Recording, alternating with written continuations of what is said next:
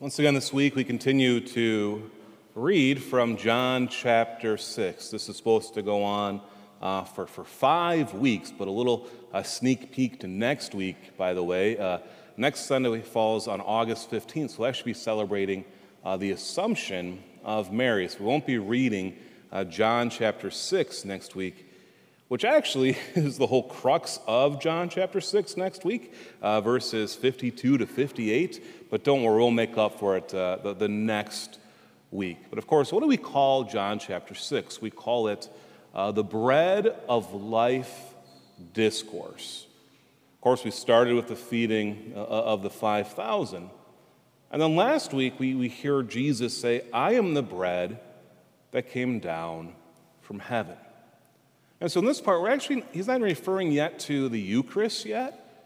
He's actually referring to his divinity. We'll see a switch in a couple verses here, and we'll get to it. But that first part that he's trying to refer to is his divinity. And so when he says this, what do the Jews do? I love this word. They murmured. They murmured about Jesus because he said, "I am the bread that came down from heaven." So often we murmur sometimes too, don't we?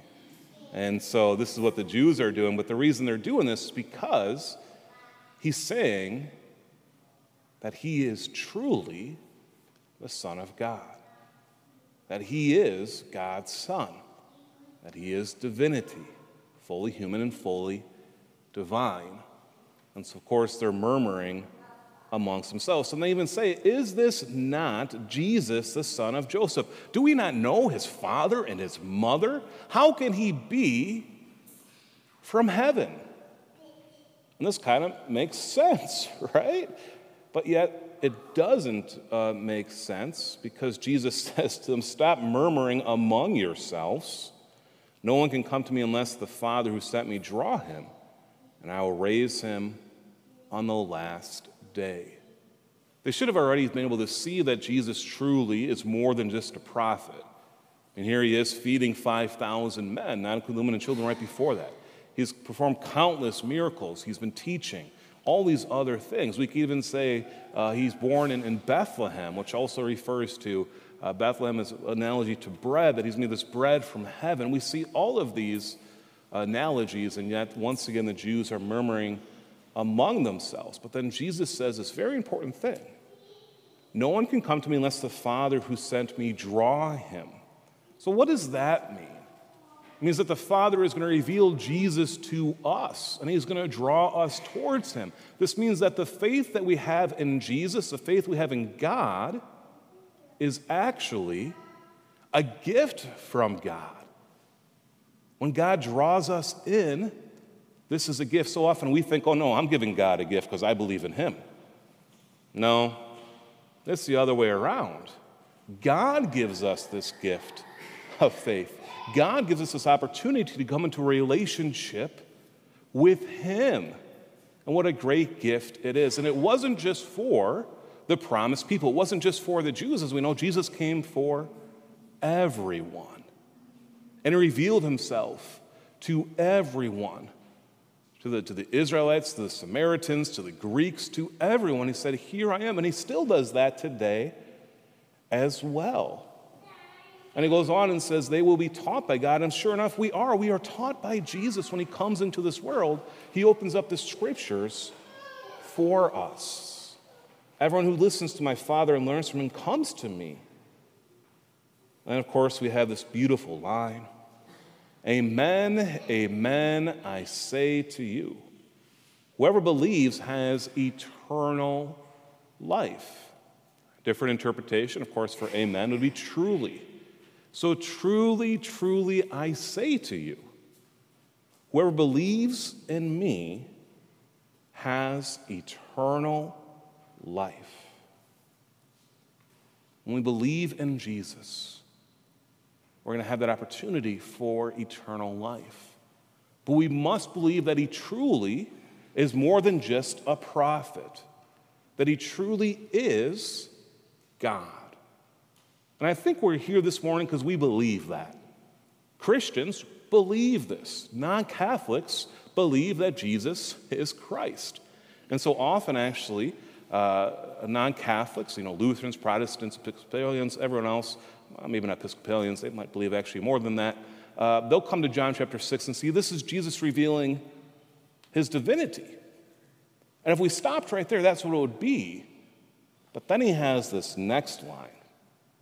I am the bread of life. Your ancestors ate the manna in the desert, but they died. This is the bread that comes down from heaven so that one may eat it and not die. And so what does Jesus want to do for us? He wants to give himself to us that we may eat of him, that we may consume him. And when we come and receive Jesus in the Eucharist, it's not just a symbol of his divinity. It is him truly present in the Eucharist. Once again, this beautiful line from John 6:51. I am the bread that came, living bread. I am the living bread that came down from heaven. Whoever eats this bread will live forever. And the bread that I will give is my flesh for the life of the world. Is my flesh. It's more than bread. It's my body that I give for you. And if you eat of it, if you partake of it, you are able to share in the divinity of God. How beautiful this is, that when we come and receive the Eucharist, God becomes part of us. We share in his divinity. And when we do that, what happens? Of course, we know when we come and receive the Eucharist, we're filled with God's, most abundant grace because he becomes part of us. And we're able to live in a way that God walks with us, is in our life. And you know, as I know, that it transforms us when we receive him. And it helps us to go out into a world that is full of darkness sometimes and bring the light of Christ into it, but know that Christ is inside of us. It's this food for this journey. We hear about this today in our first reading, the prophet Elijah. Here is Elijah. Oh, Elijah, this beautiful line as well.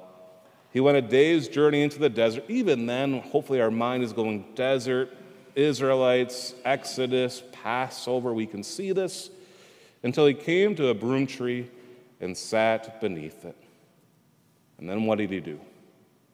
He prayed for death, saying, "This is enough, O Lord. Take my life, for I am no better than my fathers."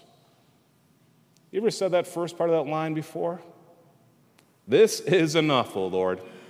I'm done. That's essentially what Elijah is saying. I'm done. I can't do this anymore. This would be better.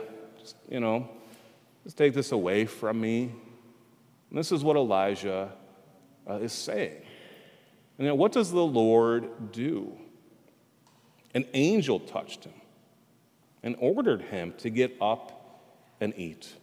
And sure enough, there was a jug of water and a hearth cake there for him. And he ate and drank, and he went back to bed. He laid down again. Then the angel came back a second time, touched him and ordered, "Get up and eat, else the journey will be too long for you." And so he got up. He ate and he drank and was strengthened by that food and walked 40 days and 40 nights to the mountain of God, Horeb. So Mount Sinai, that's where Moses went as well.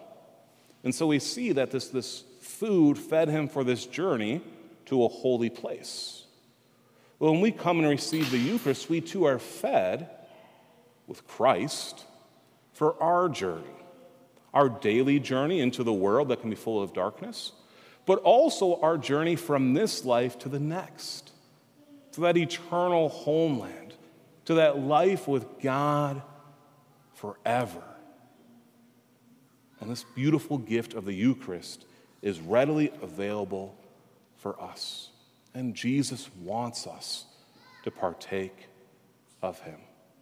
And so today when we come and receive the Eucharist, let's open up our heart, open up our mind, open up our whole body to be able to be filled with that divinity of God, to share in his divinity, and to know that now we have that food for our journey, that strength for our journey of our daily life into eternal life as well.